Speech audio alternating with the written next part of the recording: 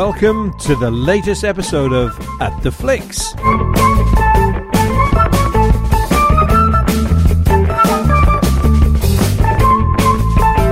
Yes, the three old-timers are back with our eclectic mix of news, reviews and rambling discussions on everything movie-related. Sadstruvi, my name is Jeff and my main cinema interests are political and horror movies. Recently, I've been rewatching All the President's Men and got to thinking, what will they call the film about the downfall of Orange Man? And then it came to me, obvious, A Perfect Storm, Konnichiwa, my name is Graham and my main cinema interests are sci-fi and comics. This month we have 2 superhero movies to review, so I'm happy, but I can't say the same for Jeff. And you would be right. Neil, how's it going, mate?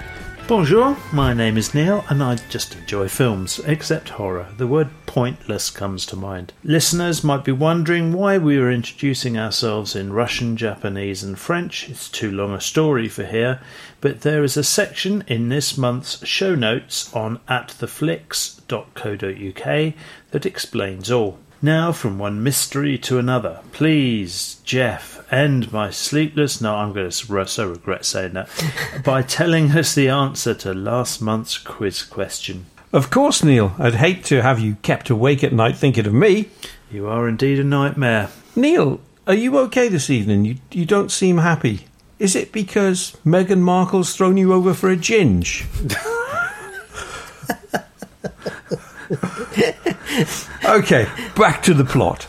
As a recap, last month's question was, in the history of the Oscars, only 3 films have won the top 5 awards: film, actor, actress, director and script. I won't shame you by asking you to name them, so the answer is It Happened One Night, made in 1934. Isn't that the birth year of one of my fellow presenters? No. One Flew Over the Cuckoo's Nest, 1975. Actually, that's my birth year. Did you get to 25 and decide to start counting again? And the final part of the answer, Silence of the Lambs, 1991. There'll be another fun quiz at the end of the podcast. Oh joy, my life will be completed by more of Jeff's pointless brain teasers. Another good use of the word pointless. Anyway, moving away from Jeff, at least for a moment, I see that last month's feature about the future of cinema generated some correspondence from some of our listeners. Graham, I believe you have a comment from Phil Foster. Yes, I do, Neil. Phil picked up on the importance of global markets by pointing out that China has increased the box office share US movie distributors can take out of China from 25 to 40%. This will be a very lucrative arrangement for Hollywood, unless, of course, Orange Man undermines the deal with his threatened trade war. Oh, and talking of Phil, have you guys read his Ridley Scott retrospective? That's a great piece. I'll post a link in the show notes. Yeah, it is very good. If you want to find our show notes, plus all of our previous episodes, email contacts, details, Twitter handle, they can all be found on our website at theflix.co.uk. Back to you, Neil, for more listener comments. Paul Nicholas has also raised a very good point, which we didn't include in our comments about streaming services, the box set. As Paul says, stories are now being told over, say, 12, 20, 100 hours or more. The viewer is becoming accustomed to levels of detail and plot progression that just aren't possible in just 90 minutes. Jeff, I expect you, as usual, to have something to say about this. I do. I agree with Paul on this one. And it is certainly impacting on how we view films. For instance, both Monuments Men and the Ben Affleck film Live by Night would have both benefited if their story length was at least doubled, which is not possible for a commercial cinema release. As it is, they both feel rushed and lacking in character depth. A good point, well made. Let's just hope no one plans an expanded version of Isle of Dogs. Other than Isle of Dogs, you spoke sense there, Jeff. There's a clever boy.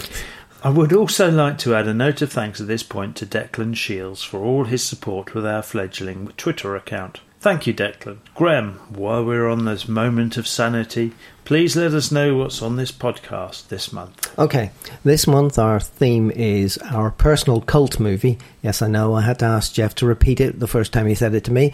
To be clear, it is cult movie. Then our ever popular movie news feature, and we have a bit of a scoop this month. After that, there is the movie review section where we will be giving our reviews on Avengers Infinity War, Breaking In and Deadpool 2. Finally, the audio equivalent of slamming your hand in a car door, it's Jeff's challenging movie quiz question. Jeff, kick us off with our theme for discussion, personal cult movies.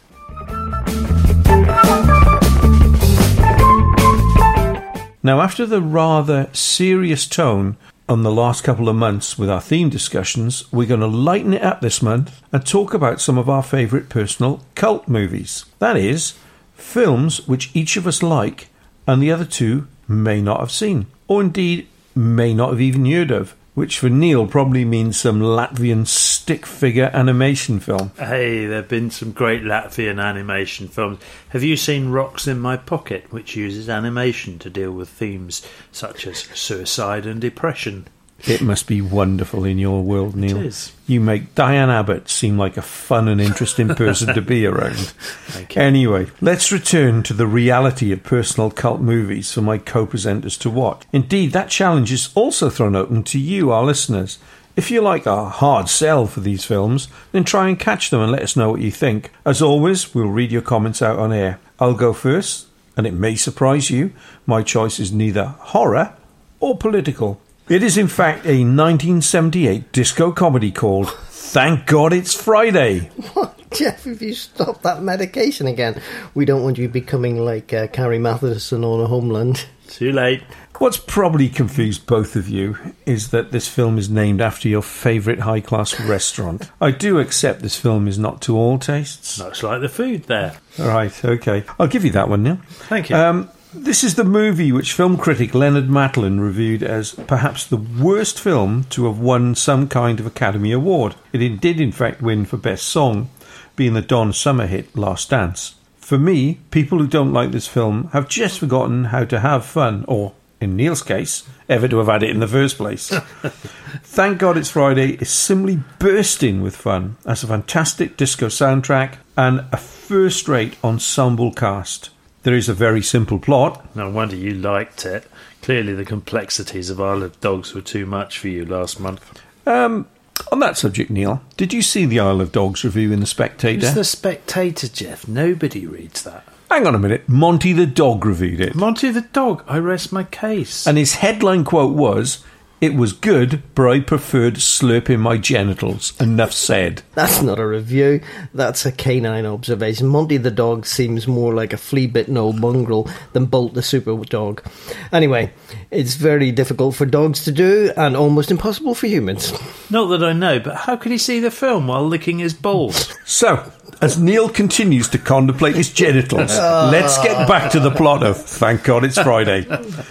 It's set over one night in a Los Angeles disco called The Zoo and follows a number of characters as they interact. There is the suave club owner, who's a hit with all the ladies. And yes, that's a 20-something Jeff Goldblum, never playing more against type than here. Nicole, played by Donna Summer, who just wants to prove she is a singer and, of course, find a way to sing that song, Last Dance. She certainly is a singer. Her acting skills are non-existent. Then there are the Commodores, when the lineup still included Lionel Richie. Away from the singers, there's an older married couple who have come into the disco on a personal dare, two teenage girls who want to compete in the dance competition, and Marv, the Leatherman, the dancing king.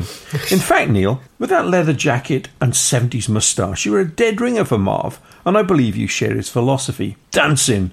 Everything else is bullshit. Except for everything you just said. Spot on. Okay, take the leather jacket off now then. All right. Watch out also for performances from a very young Deborah Winger, Terry Nunn, who went on to be the lead singer with Berlin, Valerie Landsberg, who later went on to be one of the stars of TV's Fame, and the very underrated John Friedrich, so good in a number of films in the 70s, but then disappeared from the acting scene in the 80s. I think his last thing he appeared in was the TV version of The Thornbirds. Maybe it's not such a surprise after all. Overall, the film has a real energy about it. It's like watching a full feature based on the first 10 minutes of Paul Thomas Anderson's Boogie Night. Although the camera work isn't as good, in my opinion, Thank God It's Friday really captured that disco mood of the time, possibly too well.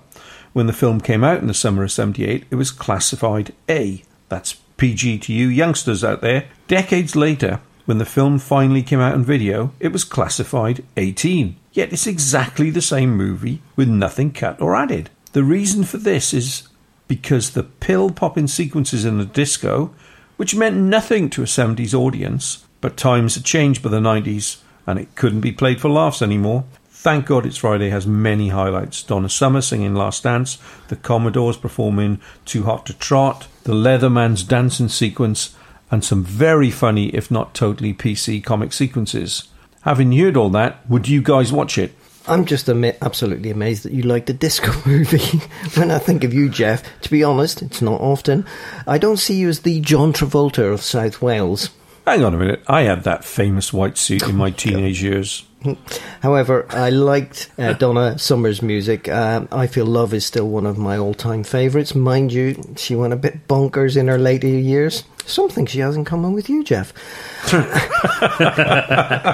And I like the fact they had loads of characters and they're interweaving stories. Jeff Goldblum as a romantic lead, as you said, I was intrigued. In fact, I was so intrigued that I downloaded a copy and was surprised that it was such a strange and quirky little movie. Very, very 70s. The music was excellent and there were some good performances from the lead characters. However, I couldn't understand, as you mentioned, the 15 certificate for the drugs. Why has it still got a 15 certificate? Absolutely, and this is where it gets really strange. So it went from an 18 now down to a 15, yet in America, to this day, it is still a PG. Yeah, so that attitude of the drug taking, more free and easy in the 70s. And to our listeners, we're not condoning this. But what I would say is, in real life, the sad thing about this film is a lot of the cast did meet rather unfortunate ends. But don't let that put you off. It's still great disco fun. I hated disco. I've seen Saturday Night Fever. Haven't I suffered enough? I know why you're saying this. You've only seen the castrated PG version and not the original, which is still an 18 certificate. It's probably too tough for your delicate sensibilities. So that's it then. You've just dismissed my choice out of hand because you've had a sheltered life. But I'm sure our listeners will have something to say about this, and I look forward to the letters. Hang on, can I just go back a bit? So what version did I see at the cinema back in the 70s of Saturday Night Fever? You'd have seen the 18 certificate version, or the X certificate as it was then. So it's all been cut for video. No, what happened was, the Saturday Night Fever came out and it was an 18 certificate, and there was like this huge outpouring. And a true story, I was actually in the cinema watching Saturday Night Fever, and there was all this banging going on as we were watching this thing, like something knocking down the building. And it was all these under 18s that couldn't get in, and they were trying to break into the exit to try and get into the cinema. Robert Stigwood, who produced the film, said, there's got to be a way you can make some more money out of this. So what he did is he found a way to cut all the swearing and a lot of the adult themes out of it. Right. And he would put it out as a PG certificate. And if you have seen that, Neil, I can fully understand why you would hate it, because it's dreadful. But I would strongly recommend seeing the original. It's great. Can you still get the original? Yeah, I've got a copy. Oh, there you go, Neil. Oh, damn it. My disco movie collection haven't got any money. No, mate. Dropped you in it there. Yeah. No. My disco movie collection is second to none, and I'm quite happy to lend you some of the ones that I've got. Yeah. Moving on, for my cult movie, I'd like to review a Latvian stick figure anime. Yay! No, actually, it's the Hayao Miyazaki classic and winner of the 2003 Academy Award for Best Animated Feature, Spirited Away. My children grew up on Toy Story 1, 2, Monsters Inc., Finding Nemo and The Incredibles, so when Spirited Away won the Oscar over Ice Age and Lilo and Stitch... And I still can't believe that. Ice Age is a far better film, and I haven't seen Spirited Away. You haven't. May I continue? So I bought the DVD. Both original and English language versions are available, with equally good, by the way, and the UK-USA versions include a foreword by John Lasseter. Oops. Why not quote from Harvey Weinstein while you're at it? Yeah. Sorry, I was just in shock at the mention of John Lasseter there. Patience. It remains one of my and my children's favourite animated features, and also introduced me into a world of non-English language films. Suddenly I have access to films that don't end with everyone living happily ever after, although Spirited Away I suppose it does. That don't have to fit a formula, and was Spirited Away at 2 hours long. Studio Ghibli created a film, not a money-making product, to fit a prescribed film length. The film company had a significant back catalogue before Spirited Away, and with either Miyazaki or Isao Takahata, another founder, directing. When the US got wind of the potential for the films, they were informed no cuts. The no cuts policy was highlighted when the Miramax co-chairman, Harvey Weinstein, told you, it suggested editing Princess Mononoke, another Miyazaki film, to make it more marketable. A Studio Ghibli producer is rumoured to have sent an authentic Japanese sword with a simple message, no cuts. The discussions must have been equally brief for Spirited Away, which is 2 hours long, and because, again, nothing was cut. The film, written and directed by Miyazaki, is set in a fantasy world of spirits. Chihiro, a headstrong 10-year-old, is unhappy at the family being moved to another town, away from her friends. They stop on the way at an abandoned theme park and decide to explore. While Chihiro is exploring, her parents get turned into pigs. Well, that's just lazy writing, to quote another film I'm reviewing. She befriends Haku, a helpful river spirit, who tells Chihiro that the park hosts a bathhouse for spirits and that to survive she needs to find a job. The boiler man is known to be sympathetic, or the witch will turn her into an animal. She works in the bathhouse diligently and with care. She returns Haku's friendship and loyalty, and at one stage imploring the witch to spare his life. Chihiro grows as the film progresses, accepting the responsibilities and tasks put in front of her with good grace. She meticulously picks her way through the strange world. She trusts her instincts and makes friends to help her. She is the ultimate hero. Her responses to danger, problems, and the need to save her parents are a stark counter to the usual movie staple of fantastical violence solves all. To quote some critics, Pete Travers in Rolling Stone, "Think you're too hip for a Japanese anime about a lost 10-year-old girl whose parents turn into snorting pigs? Get over it." From Roger Ebert, Miyazaki's drawing style, which descends from the classical Japanese graphic artist, is a pleasure to regard, with its subtle use of colours, clear lines, rich detail, and his realistic depiction of fantastical elements. He suggests not just the appearances of his characters, but their natures. Apart from the stories and dialogue, Spirited Away is a pleasure to regard just for itself. This is one of the year's best films. And finally, to quote The New Yorker, with a story that's obscenely clever. Pixar and others do produce wonderful films, and it's great time to be a kid, young or old, but Spirited Away is close to Pixar's very best. Do you know what, Neil? I was thinking earlier, as you were saying about that sword story and no cuts, thinking, I hope Monty the dog isn't listening to this. So that'll make his eyes water. You know, you it's haven't unlikely. He's still licking his balls. Yeah. I suppose you can listen to a podcast while you do that. I don't know. I've never tried. Was that not for the want of trying? So let's just get this in perspective, right? This is about personal cult movie. It's about championed cult movies that you've seen, Graham's seen, I've seen, that not many people would have heard about. Not films that make the best 100 greatest films ever made lists. I stopped listening to you after you said a film that meant something to me. Okay, Neil, you've worn me down. I would go and watch this film with an open mind. I'll watch anything other than superhero films, unless, like this month, I'm forced to. Whereas you're only keen on going to a disco and not watching a cult disco movie, as you clearly showed with my review. You just haven't seen the film. Also, while the critics liked it, it's not shown much on TV. No, I haven't seen it. It is mainly on Film 4 quite a lot, but don't worry about that. Not that often. It's not on. You can't get it on iTunes. You can't get it on Amazon. You can't get it on Netflix. All right.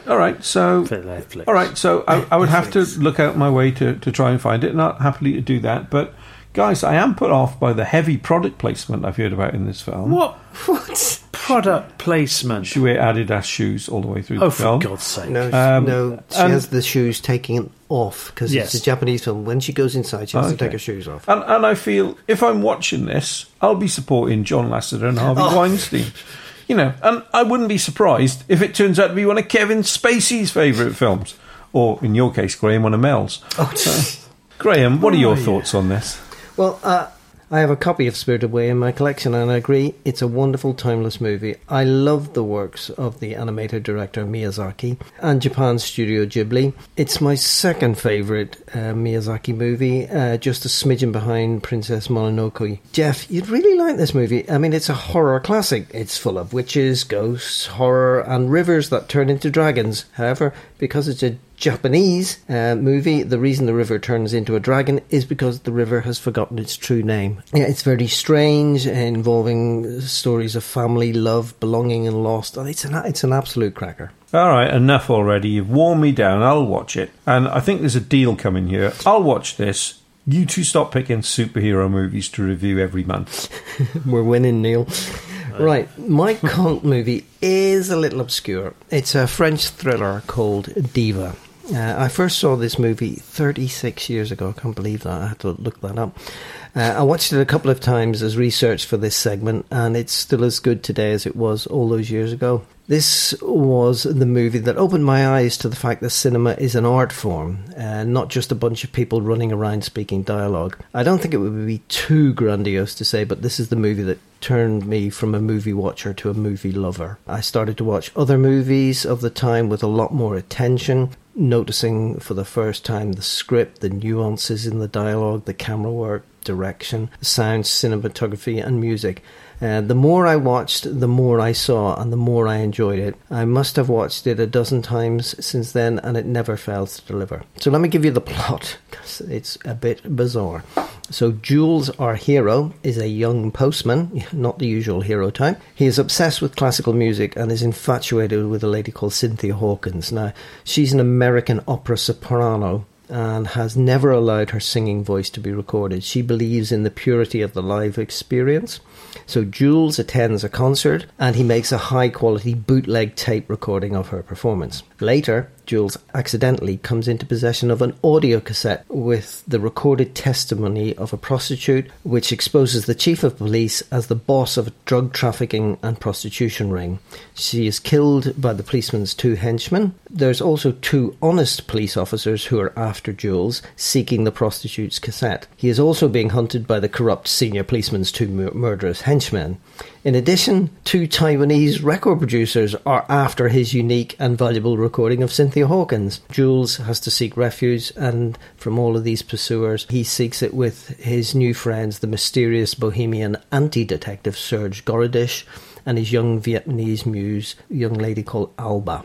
Now, the script of this movie is a masterpiece in suspense and is very reminiscent of the master Alfred Hitchcock. The story is full of betrayal, confusion, misdirection, chases, narrow escapes and suspense. There are so many different parties after the tape, and you're constantly wondering, how on earth are they going to sort all this out?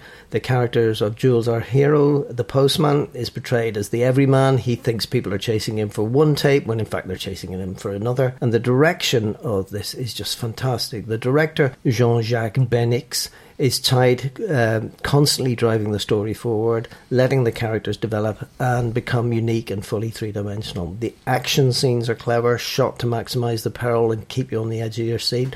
Cinematography is wonderful. Everything looks lived in, and the tones and shades of nighttime in Paris are breathtaking. The music score in the opera sections of the movie are wonderful, and the rest of the music is electronica, which contrasts perfectly with the opera. In summary, it's a great forgotten masterpiece. It flared bright in the early 80s, but it's now forgotten. Strangely, the director was never able to repeat the success in any of his later movies. The cream of French acting talent queued up to perform in his movies because of the success of Diva, but they never had the stellar quality of Diva.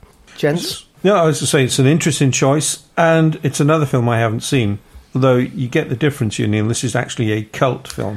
Oh, shush. Now, my one worry with it sounds a bit like a David Lynch movie, so I'd approach it with a little bit of caution. I liked his early stuff. His later stuff was just too way out there. Although I did see that this film is included in the book, 1001 Movies You Must See Before You Die. One thing that is very cult-like about this film, and you did mention it, Graham, is that the director, Jean-Jacques Benec, made three interesting films in the 80s. This, The Moon in the Gutter, and Betty Blue. Seen Betty Blue, not seen The Moon in the Gutter. Okay, and your thoughts on that one? I liked Betty Blue. I thought it was very good. Okay. I remember the music score. The music score was really good. Yeah. I haven't seen the film. So it's a true cult film, like Thank God It's Friday, and unlike Spirited Away. Neil, have you seen Diva? No, but it's on my list. Moving on to the movie news.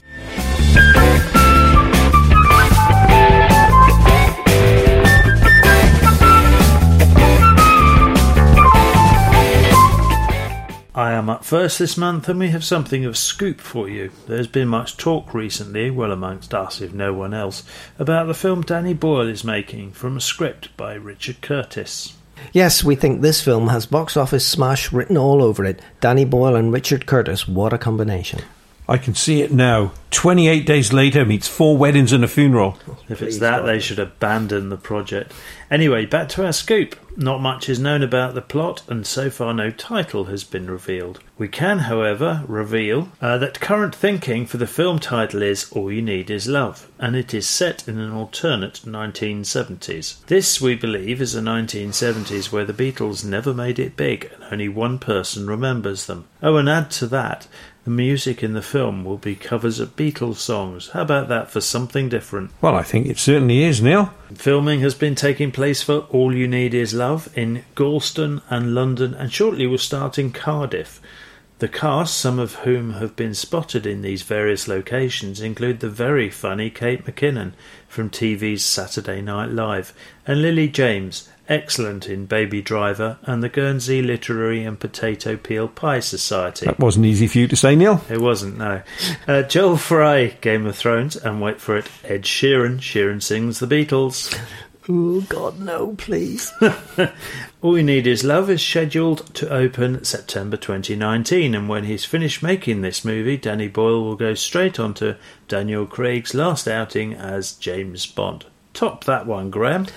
Unfortunately, I can't, as Newshound Jeff has given me another Mel Gibson story for my news. Gibson. You can say what you like about Mel Gibson, and you guys frequently do. We will. However, he has yet to go low enough to appear in a Marvel movie. Yeah, thank goodness no one's ever asked him to take part in one. There was a time when the only work he could get was the classic Expendables 3. I've got the Blu-ray. You're the only person in the world who has that. So last month, we mentioned Mel is back, working harder than ever. Boss Level is currently filming in Georgia, and after that, he was planning to start directing Passion of the Christ sequel, Resurrection. I don't know where they go for number 3. Well, in the crazy world of Hollywood, he has lined up 2 more projects before Resurrection, all thanks to his new friendship, Mark Wahlberg. Daddy's Home 3? Oh, Christ.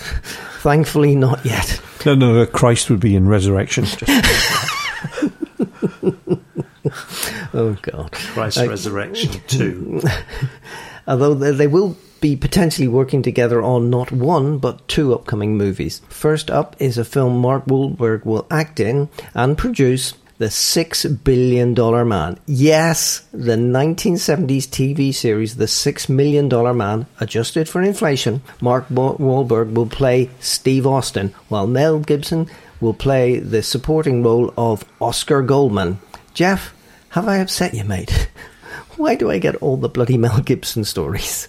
Not at all, Graham. You haven't upset me. I just thought you'd like to talk about something other than Marvel.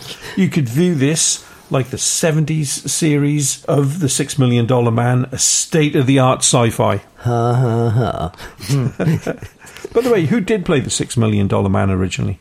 Thingy. Him. Thingy. You know, Yeah. what's his name? Yeah, he was with the $6 Million Woman. Lee Majors. Lee Lee Majors. Majors, yeah. Right, okay, back to the plot. You won't- However, you there won't- may be changes with The $6 Billion Man, as director and screenwriter Damien Chazelle has left the project because of those famous creative differences. The hunt is now on for a new director so that the May 2019 release date can still be met. Although, as Mr. Chazelle also wrote the script, that may need to be updated as well. As for a new director, it is rumoured that it might get offered to Mel if he wants it.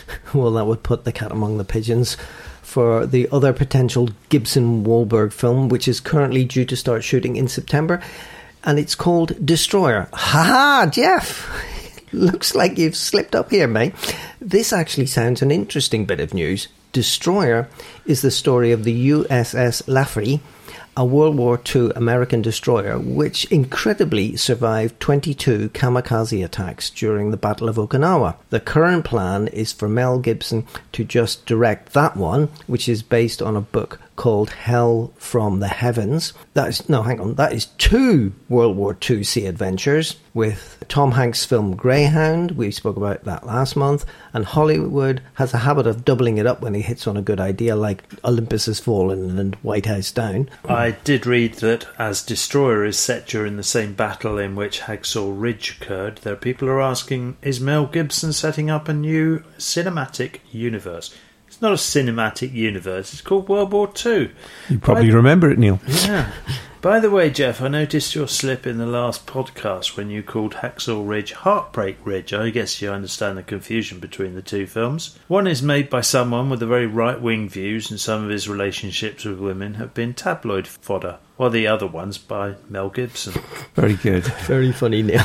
Jeff, can I please ask to talk about something other than Mel Gibson next month, please? Absolutely, Graham. I'll find out if Kevin Spacey's finally coming out of early retirement. Not exactly what I meant. Okay, so let's move on swiftly from that comment to our final news story of the month. Again, to our last podcast and the moment where Neil got excited about reporting on Disney's Jungle Trip starring Dwayne Johnson. Yeah, right. Is your medication giving you problems again? Not that I'm aware of, Neil, but thank you for asking. I guess you're just getting confused by the film title and the way you got into North Korea recently to persuade that happy jolly fellow, Little Rocket Man, to watch your cult film list. So, to help you, I'll recap about the film. You probably blotted it from your mind, Neil. Yep. I think we all have. Disney are turning their ride Jungle Trip into a major movie starring Dwayne Johnson and Emily Blunt. We now have a few more details about the film than we had last month. Firstly, it's set in the 1920s, and Edgar Ramirez, so good in the recent TV series American Crime Stories, where he played Gianni Versace, will play the villain, and the always reliable Paul Giamatti, Sideways and TV's Billions, have joined the cast. Jungle Cruise is currently filming, and that'll probably last until early July. However, that update, that's just the warm-up for my news this month. You see I write it because I get the big build. Now, after Jungle Cruise, Dwayne Johnson will make the Fast and the Furious spin-off Hobbs and Shaw, with Jason Statham reprising his role of Shaw and, of course, Mr. Johnson as Hobbs. Hang on now. Where are the rest of the Fast and the Furious crew? Are they taking an extended holiday? No, they're going to be back filming a new Fast and the Furious film next year for an April 2020 release. As to whether Dwayne Johnson will be in it remains uncertain. It's no secret that relations between key members of the franchise were very poor during the filming of The Fate of the Furious. A shame that there was no love on set. When the Hobbs and Shaw film was announced, it caused one member of the Fast and Furious cast to become Fast and Furious on social media, which sounds like Orangeman diplomacy to me. So Dwayne Johnson and Jason Statham, whose giant shark movie Meg opens this summer, will play the former enemies who have to team up for an as yet unspecified adventure. In fact, nothing is known about the other cast members, the story, or even where it will be filmed. My understanding is the script is going through a final polish before filming starts in September for an August 2019 release. In recent interviews, Jason Statham has said that there will be plenty of action and laughs in the movie. We'll see. He probably hasn't seen the script yet. One good thing about this is the director. It's David Leitch. His last two films were Atomic Blonde and Deadpool 2, which Neil's going to talk about shortly. And Leitch himself has said of his intent with Hobbs and Shaw, he grew up watching the buddy movies of the 80s, and he wants to capture that spirit of 48 Hours and Lethal Weapon with his film. Although I think political correctness might have to come in a little bit. I don't know if you guys have seen 48 Hours recently. Yes. Yep. Yeah, not good. That's a novel idea, taking supporting characters from a film and making them stars of their own movie. Any previous examples, Jeff? Inspector Clouseau, as played by Peter Sellers in The Pink Panther. He was essentially the comic relief character, and I don't think I need to say any more about where his on-screen persona took off and where he went from there. And by the way, did you know Peter Sellers wasn't the first choice for Inspector Clouseau? Okay, are you going to ask him or am I going to? No, I'm not asking him. Right. Who was then, Jeff? The person who was asked and turned it down was Peter Ustinov. What? Yeah, Peter Ustinov was who they wanted for Inspector Clouseau. He spoke about 138 languages. How can he do a bad French accent? No, no. It wouldn't work. We will never know. Well, thank God. Yeah. How about a Bond spin-off about Q, Ben Whishaw, and Moneypenny, Naomi Harris, on their adventures to stop a madman from taking over the world? That, Neil, is a great idea. Oh, no. Thank you. The last time they let Moneypenny onto the field, she shot and almost killed Bond. Now, I'm not being sexist here, and you know I wouldn't be. But in this instance, she might be better left behind a desk typing. Let's move to the reviews, or as I call this section this month, Superhero Central.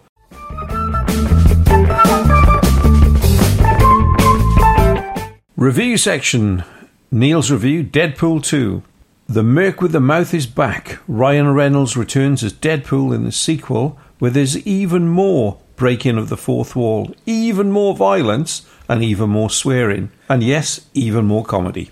Although it is difficult to believe the comic aspect when the film starts with the indestructible superhero trying to kill himself because of a personal tragedy. Luckily for him and us, the self-destructive cycle is stopped when his Russian X-Men friend Colossus rescues him and tries to make him an X-Man apprentice. Their first mission is to stop an emerging teenage mutant, Russell, played by Hunt for the Wilder People's Julian Dennison, from turning his fire powers loose. The mission takes a twist when Cable, played by Josh Brolin, more on him in another film, a super soldier from the future, travels back in time with a plan to kill Russell. Just in case you think you figured out the plot, I would add, the Terminator this is not. Speaking of the Terminator, I will hand you over to our own Arnie Soundalike for his thoughts on Deadpool 2. Leading up to 2016, 20th Century Fox decided to finally film Deadpool, an 18 certificate, for a miserly, in the current climate, 58 million. 780 million or so later, it was their highest grossing film that year. Having learned a lesson, they made the excellent Logan, this time a 15, for 97 million and grossing 619 million. And for Deadpool 2, the budget is 110 million. And now the Merc with the Mouth is back with Cable and some super unhelpful trailers. What to say, and without revealing key plots that would ruin the film. First up, this is as good as the original. Expectations were higher, and the director, David Leitch, who we mentioned earlier, and writers Brett Reese, Paul Wernick and Ryan Reynolds himself really upped the ante. The film rattles along and seems way shorter than the stated runtime of 2 hours. Standouts: Zazie Beetz as Domino. She's lucky. She really is lucky. Yes. Every scene she's in is excellent. More of her, please. Julian Dennison is the kid, as excellent as the troubled teen. This man surely has a great future ahead of him. Karen Sony is back as Dopinder, and he gets way more airtime, always a win. We got Deadpool's backstory in the first film and some of Cable's in this. Josh Brolin is excellent as a foil for Ryan Reynolds. So Dark, are you sure you're not from the DC universe? There's more gags than before, and it may be me, but I understood more of them this time. I still don't know who Mama June is. Perhaps the need to make a return on investment forced them to be more accessible. It's an excellent antidote to the current glut of superhero movies. Or is it? No, Neil, the answer to that glut is more films like Thank God It's Friday. Ignoring Jeff, and I've tried that for so many years, but I will do one day. The more I think of it, the more I believe this is a superhero movie in itself. Is it a parody? I'm not sure. There are jokes, including at Marvel and DC's expense, sure, but the film has depth. The music is often played for laughs, as Careless Whisper was in the first film, but both Cable and Wade Wilson have real things to deal with. Not to spoil the movie, but they are both broken and have to fix things. Cable's future and Deadpool's existential crisis. Ryan Reynolds is extremely good, both the humour and the pathos, sometimes both at the same time. I hope the Academy are watching this as he gets shot again.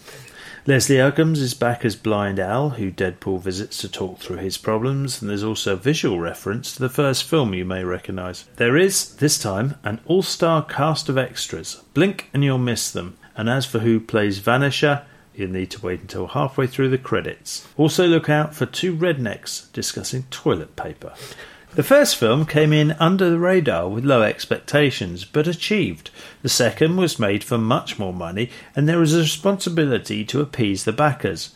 While jokes about potentially going on for 10 years are funny, the money men are probably looking at the possibility. Deadpool 3, I believe called X-Force, but without TJ Miller, is being worked on and includes Deadpool, Cable and Domino, who apparently had extra scenes included as she got such good reviews in the test screenings. Oh, she was really, really good. She was good, fabulous. Yeah.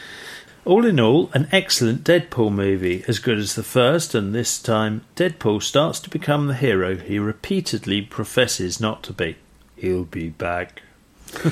Well, thank you for that. You know, I said earlier about that leather jacket. Now I'm not sure if it's Arnie's or Marv's. Whoever it is, you're going to have to give it back to them. By the way, I did notice in your review you didn't mention a single thing about sitting next to a vibrator in the cinema when you watched that film. Is there anything you'd like to share with our listeners? The young lady was buzzing with excitement at seeing Deadpool again, laughing at all the wrong scenes before the opening credits. If you've seen the film, you'll know what I'm talking about. That I could still enjoy the film despite that is testament to how good it is. Wish I'd looked at for the off switch, mind. Or put it into spin cycled and leaned on her like a washing machine. Okay, my thoughts on Deadpool 2.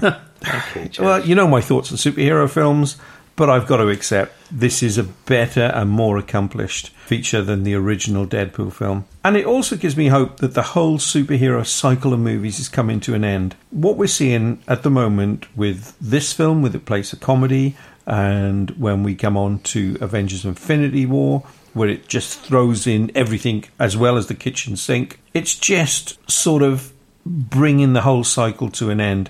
And that's exactly what happened with the Universal Monster films. So I just hope there aren't mass suicides over in the Empire office when it eventually happens. Anyway, back to this film. It's more epic in structure, and clearly more money's been spent on it. It has more humour, more violence. Interestingly, there's less sex. Well, unless you count Neil's vibrator. The film is at its best when it plays with your expectations. The use of Cable as a Terminator, which he's not, but it's also the setup and then destruction of X-Force, which to me was the best and funniest sequence in the film. Yeah. And yet, with all of this breaking of the fourth wall, there is an emotional core to the film and the theme of family. I found that very interesting in the way that was played. The acting quality also helped with that. I think Reynolds is having a whale of a time. And I agree with Neil that Julian Dennison and Zazie Beetz are brilliant, and I'd like to see more of their adventures. But it's not so good. It just overdoes things with the breaking of the fourth wall on occasions. The supposed death scene, enough already. However, in the end, it redeems itself with some funny end credits. Our listeners have come in with a few comments. Paul Nicholas, which I liked, said Ryan Reynolds had his tongue so far in his cheek, I'm surprised he didn't get lockjaw. Phil Foster says of the film, ultra-violent, expletive-laden, and seriously funny. This sequel is superior to the original. I wish I'd said something as succinct as that. Yeah, your thoughts on Deadpool 2? I thought it was better than the original. I thought it had more story. The first movie was just very much Deadpool's origin story. For DP2, I loved that they didn't mess with the action-heavy, foul-mouthed, joke-fueled formula. With this one, they just dialed it up to 11. They added a load more characters. You know, they did what seems to be a trend in the MCU at the moment. They killed most of them off. They made a load of references to the first movie, which were all very funny. Superhero landing is so impractical. Loved that joke. In addition, there were throwaway lines. The Black Widow and Brown Panther were great little lines. Direction was tight. The action was very well paced, and a number of the big action scenes, pacing the plot progression, just wonderful. Like you and Neil, I loved Zazie Beetz as Domino. In the comics, she has a very steamy love affair with Wolverine, and I thought that they would do something with that in the movie, riffing off Deadpool's bromance with Wolverine, but no, maybe for DP3, which I'm very and much... if she had a vibrator, it would be well You're never going to live that remark down, are you? No, I'll ring her up, see if she's available for you, Jeff. Careful when you ring it up. Who knows what she'll put to her ear. Oh, good grief. I thought there were some great little things in it. I thought the Mel Gibson's Passion of the Christ reference, great. They'd think the death scene was too long. However, they did take a scene out at the end, didn't they, Jeff? They did, yeah. During the test screening of the film, when Deadpool was going through time, he ends up in a nursery with Hitler as a baby, and he strangles the baby. What you then see is from baby Hitler's point of view as he's being killed by Deadpool. Audiences didn't find that funny. That one went. Okay, moving away from superhero movies to Jeff's superhero-free zone. Our next movie for review is Breaking In, and this is Jeff's movie for the month. This is not the movie he was supposed to review. Jeff's Entebbe review got hijacked, and he had to review Breaking In rather than Entebbe, which of course would be Breaking Out.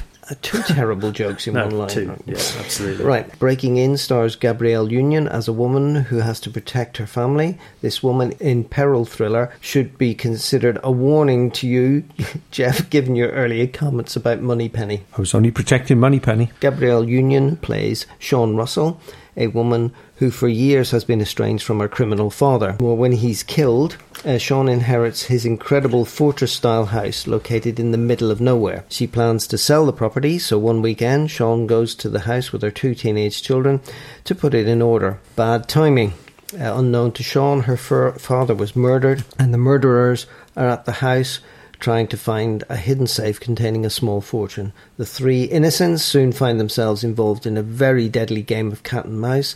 It sounds a bit like Panic Room, that old Jodie Foster film. Am I right, Jeff? Or does it manage to rise above the potential cliches?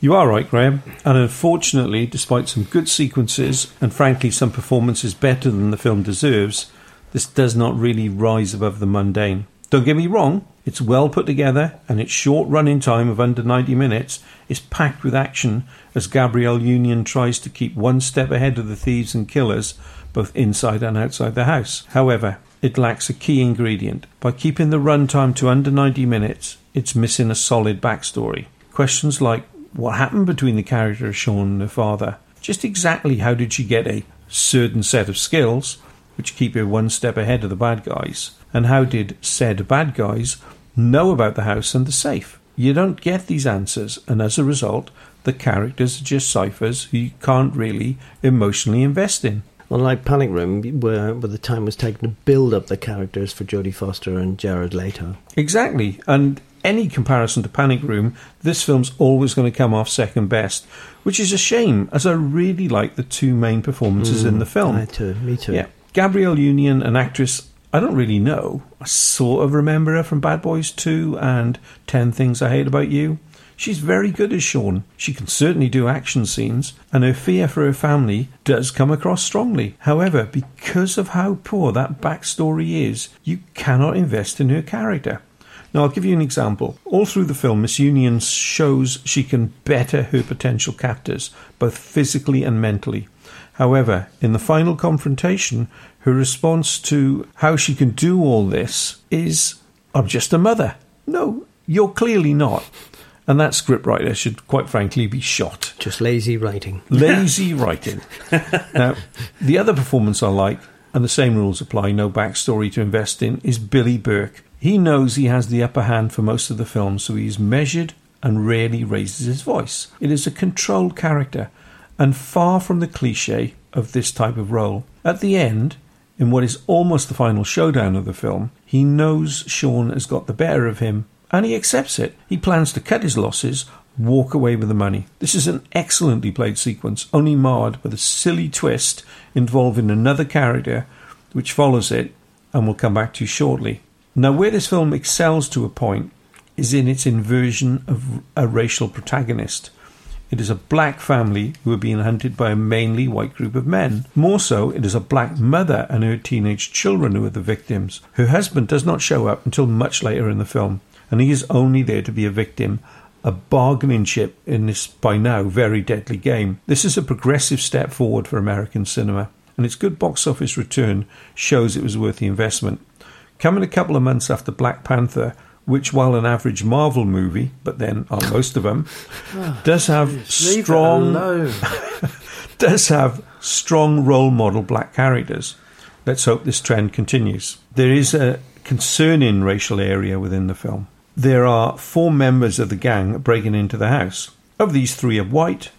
The 4th is a Mexican-American, played by former real-life gang member Richard Cabral. One of the few reasons to watch the Lethal Weapon TV series. He is excellent. He is portraying a psycho who uses a knife to grisly effect a couple of times in the movie. It's definitely not above torture, and is only finally stopped when he's trying to rape the teenage daughter. In short, his character represents everything Orangeman says about Mexican, and it is deeply offensive. Given all you've said, why on earth did you pick this film for review and for us all to watch? That's a good question for you, Neil. Thank you, Jeff. You're welcome. As was said earlier, my chance of reviewing Entebbe was taken away as it was not screened locally. Also, it is directed by James McTeague, who made one of my favourite films of the century, being V for Vendetta. To be honest, I also thought his film The Raven, about the last few days of Edgar Allan Poe's life, is also an interesting film. Here, though, he is just a journeyman director. Without that backstory, this film, as well made as it is, has no real tension. Looking back at Mr. McTeague's career, it is only when he works with the Wachowskis that it brings out the best in him. In fact, what this film needs is some of the verve the Wachowskis showed in one of their first films, the excellent thriller Bound. Breaking In just doesn't have it. This is just an average thriller, and one I would recommend waiting for to come on TV. Before I hand over to you both, I have some comments from Paul Nicholas on this one I'd like to share. Paul says, "It did deliver a plot line that was so incomplete and full of holes that it hurt my sensibilities. It was a bit like a corn sausage of a film to me. Idea was good, looked okay on the box, but totally unfulfilling, leaving you longing for a proper sausage." So, Neil, did it leave you longing for a proper sausage? I could see that one coming. Yeah, absolutely. Ignoring Jeff, if only that were possible. The tension is built up in the first scenes, and it builds, but it can't sustain the momentum. The thieves think there's a safe with money in it. Why not wait until the house is empty? Lots of the film didn't make sense. Sure, the acting is good and the action scenes are okay, but it just didn't sustain anything. Graham? Yeah, I agree. The acting was good, and the action scenes were well done. It flipped the old worn-out woman in peril trope on its head. However, the building of suspense and the call and response nature of great action movies were missing. It had its moments, with her stabbing the first assailant with the stem of a wine glass, and then when she used the fireworks to simulate gunfire. I thought they were good. I liked the fierceness of the mother and the primeval drive to protect her young. That was well played, but the rest of the movie was a letdown. It was a very short movie, and I did wonder if all of the character development and the backstory were left on the cutting room floor. I think there was the makings of a great movie, but it fell short on a number of action movie essentials. Okay, Neil, over to you for another superhero movie. Oh, my luck's really in. Can we go over Breaking In again, please? No. Thanks, Graham. I'll provide you the plot synopsis for Avengers Infinity War. Infinity Wars and the Avengers film, coming next year, are the culmination of 10 years planning from Marvel. Do you know how many films there's been up to this point, Jeff? Too many. Predictable, I suppose. There have been 18 films, with the Avengers Infinity War following on from the Thor Ragnarok post-credit sequence where the Asgardian spaceship was captured. The opening of the film reveals that they were captured by Thanos and his evil army, out to get the 6 Infinity Stones. You may remember Thanos from such films as Guardians of the Galaxy and the first Avengers movie. He's a big character with big ideas. In the previous films, Thanos has always sent out others to get his prize. So what you're saying is, Neil, Thanos has no stones. Good job, he doesn't lean against the washing machine then. It sounds like Thanos is acting like every CEO I've ever known. Get others to do the work so he can take the glory. Well, indeed. However, this time Thanos decides to do the work himself, clearly CEO fantasy, and ruthlessly will not let anyone stand in the way of his destiny. Within minutes of the film starting, the stakes are shown to be very high, as key characters who have grown to know over the last decade are ruthlessly killed off. Yes! Oh, sorry. Marvel is not sitting on the fence with this one. Graham, given all that, is it any good? Thanks, Neil. This review is spoiler heavy, and if you're a superhero fan and you haven't seen this movie yet, Seriously? What's wrong with you? If you're not a superhero fan, then this movie will not make any sense. What if you're just not a Marvel superhero fan? Shush. Yes, shush. You either arrive at this movie, Jeff, with the full 10 years, 18-movie backstory, or you stay at home. As Master Yoda once said, do or do not. There is no try. And Jeff, you're very trying at times. This is a Thanos movie, not an Avengers movie. It's all about Thanos. At the very end of Avengers movies, it usually says, the Avengers will return. This one actually said, Thanos will return. Finally, after 18 movies in the MCU, we meet the architect of so much of the chaos that the Avengers have faced in their previous movies. Thanos, played brilliantly by Josh Brolin, who's having one hell of a month this year. Yeah. He's a great villain. His motivation is like that other super baddie, Darth Vader. Vader wants to bring order to the galaxy. Thanos wants to bring balance to the universe. Thanos' desire for balance comes from witnessing the destruction of his homeworld Titan. This is very different from the balance he is trying to achieve in the comics. I much prefer the movie motivation for Thanos to the comic one.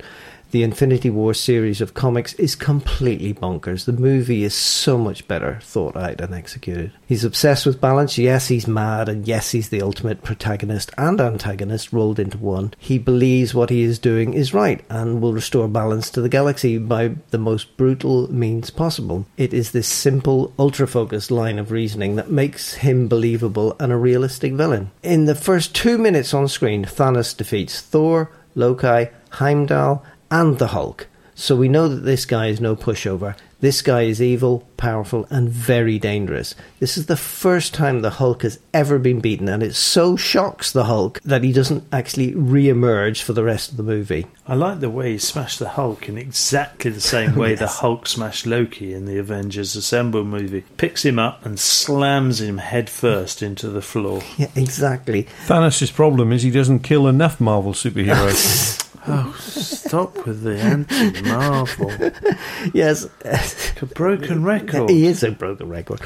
I liked those little callbacks to the previous movies. There's a scene later on when Bucky swings Rocket around in a circle whilst both are firing guns, which is a callback to the first Guardians of the Galaxy movie. Right, let's move on with the actual components of the movie, the direction and the directors. One of the things about this movie that I'm most impressed with is the Russo brothers' direction. 5 years ago, only 5 years ago, they were directing TV shows like Arrested Development and Community. Good shows, but TV shows. And now they're directing a $450 million flagship of a $14 billion MCU franchise. I'm amazed at the courage of the producer Kevin Feige. Entrusting young talent with these mega projects, not only with the Russo brothers, but with Taika Waititi, who directed Thor Ragnarok, and as I mentioned in episode 3 of the podcast, Ryan Coogler for Black Panther. Incredible ballsy moves from Feige. The direction of the action sequences, they just keep getting better and better. They're very good at these action-heavy ensemble, multi-threaded movies. They cut their teeth on Captain America movies, starting with the excellent Winter Soldier. Then they moved on to the very complex Civil War with the iconic airport battle between Team Cap and Team Iron Man. The Infinity War movie is so well structured. There is so much going on. But at no time are you lost or confused. There are lots of interlinking stories. Thor, Rocket and Groot search for a replacement for Thor's hammer. Iron Man and Doctor Strange and Spider-Man are stuck on Titan. Gamora and her sister Nebula have another story running. The remaining Guardians, referred to as the Morons by Thor, end up on a different track and finally end up in Titan. The Vision and Scarlet Witch romance and the quest to remove the Mind Stone. Bucky's return with a new arm in Wakanda. Captain America back in from the cold. And Eric Banner's quest to bring the Hulk back. Did you take a notebook into the cinema? I actually did, yes. And I took a novel in. Okay, that one was funny, I'll give you that one. With all these different plot lines and multiple characters, the pace never misses a beat, the action's relentless, and you can clearly sense the urgency. Simply first-class direction from the brothers. The script and story are wonderful as well. All of the dialogue is pared down to allow more time for the action. The script drives the narrative forward at the same frenetic pace as the direction. all of the direction and script are about moving all of these characters towards the climactic conclusion set in Wakanda and on Titan. There is also a lot of humour in the script. Chris Hemsworth is a standout for me. Who would have thought he had such great comedy timing? And he has a lot of the best lines in the movie. The interplay between Doctor Strange and Tony Stark is great. Spider-Man lands some great one-liners as well. It's a lot funnier than I thought it was going to be. I really like the film music. Jeff is our resident film music aficionado. What do you think of the music, Jeff? Well, all joking aside, this is one of the aspects of the film I really did like. I think Alan Silvestri should be the resident Marvel composer after this. Wow, okay. I thought the cast were all great. All 30-odd principal actors delivered solid performances. The only character I have a problem with is probably Drax the Destroyer, who I've just been reduced to a comedy punch bag. Sad as I really like the actor Dave Bautista. He was great in Blade Runner 2047, which Jeff loved, and in the first Guardians movie. The special effects were incredible. The look of the movie is very interesting, with lots of the characters being 100% motion captured. Josh Brolin spends the entire movie as a digital creation, as do almost all of the Black Order, the Children of Thanos. Mixing the motion capture with the live action is, at this point, with the technology that ILM have at their disposal, undetectable, apart from one special effect that was added at the very last minute. The effects are flawless. So my final thoughts are the expectations were high for Infinity War, the first installment of this 2-part finale, which will wrap up the whopping 20-film Disney franchise. I think I can say for fans of superhero movies that the expectation has been fully met. I love this movie. For a comic book fan, it is everything in spades. I think the movie was the most comic booky of all the MCU movies. I have seen it a number of times, and to me it's just perfect. For people who are not fans, I think it's long, confusing, and lacks an emotional punch, mainly because they haven't invested the 10 years in the central characters. Superhero fatigue has not set in. Just can't wait for the next one. But I could wait for your review, Jeff, because I think... It's long, confusing, and lacks emotional punch. Your words, not mine, Graham. All right, let's get it out there then. As a Marvel film, it was okay. It's not perfect. 2.5 hours. This movie's essentially about a series of fights. But I thought about this and why I liked it. Essentially, this is a remake of Justice League. It used it as its role model, and it's gone dark. It's gone DC. I think that's good. Now, that also said, the banter is excellent. Robert Downey Jr. has some people who can bounce his dialogue back and forth with him. Benedict Cumberbatch and Chris Pratt, also very funny. Very funny. Yeah. It is worthy of some of the exchanges in the original and best Avengers film, which was written before Joss Whedon lost the plot. Now, by sheer number of characters, not all could shine. And interestingly, it was the female characters that seemed to fail to resonate. Black Widow, Nebula, and Shuri, Letitia White, who was so good in Black Panther, seemed to be kept to a minimum. Real strength comes from Thanos, as played by Josh Brolin. As Graham said, Thanos will be back the next time.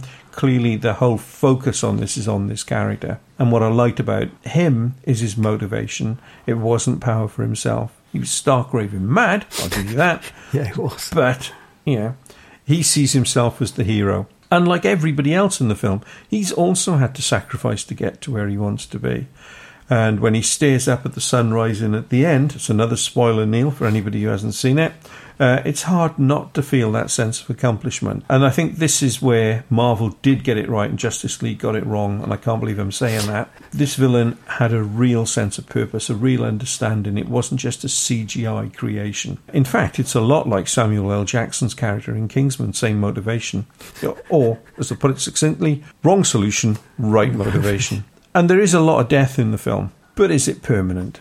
I don't think so. Nobody dies in the comics, so I don't see why they're going to die in this. No, that's right, unless their contracts are up. In the next film, where this whole story ends, there will have to be some real sacrifice. Otherwise, it's going to be a hollow victory. So I think that does raise the stakes. And let's talk about that. The next Avengers Part 2 is going to have to be spectacular. And it was interesting to note he kept some of the characters back, such as Ant-Man and Hawkeye.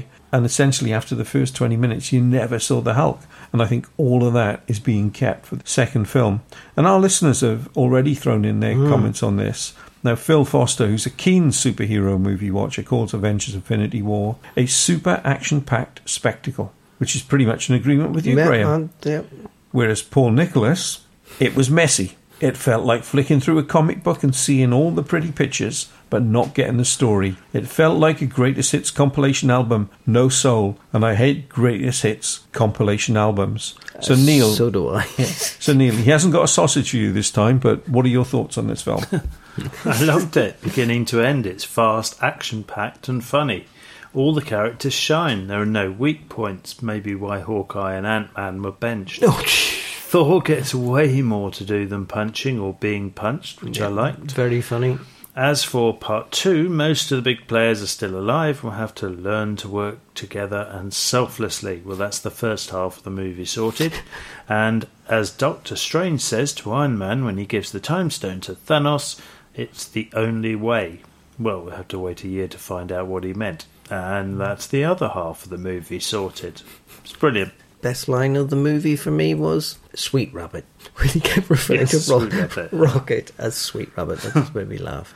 Okay, I think that's this section done. If you liked Avengers Infinity War, you might also enjoy, well, anything in the MCU. But I would recommend particularly Thor Ragnarok, Captain America the Winter Soldier, and for a little light relief, Doctor Strange or Ant-Man. Outside of the MCU, I would recommend Batman the Dark Knight with Heath Ledger delivering an incredible performance as the Joker. Graham, are you sure you don't write for Empire magazine? Because this is like their fandom here.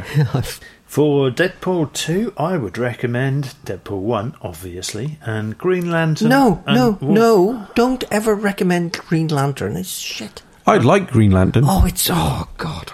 I'm recommending Green Lantern. He actually shot himself in Deadpool 2 so that nobody could see Green Lantern. That's a spoiler alert for anybody. That's a spoiler alert, yeah. Please, we'll have to put something in front of that. And Green Lantern and Wolverine to find out what the hell Wade Wilson is banging on about. See, Graham, I'm recommending it to show what Wade Wilson's doing, not because they're any good. Right. They're crap. Wolverine's excellent. Yeah.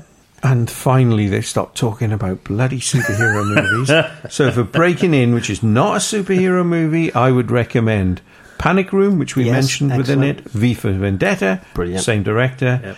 Kidnap, a film from last year starring Halle Berry, where her son's kidnapped, very much along the same sort of lines, but nowhere near as good as Breaking In. And the atmospheric 10 Cloverfield Lane.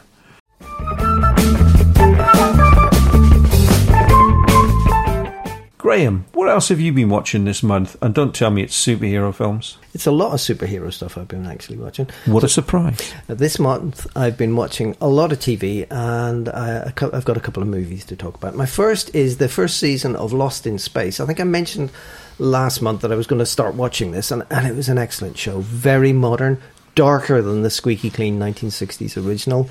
Great diverse cast, strong female leads, good story.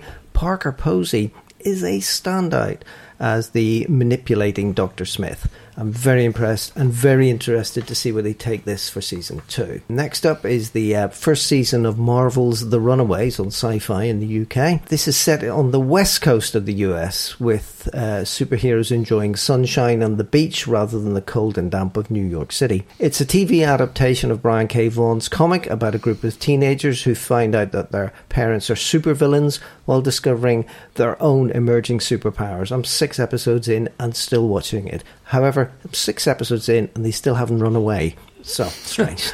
And finally, my last TV choice is Marvel's Legion, season 2 on Fox in the UK. Still bonkers. Sort of enjoyable, but I'm sure it'll make sense sometime. I'll just have to stick with it, as the first season was excellent.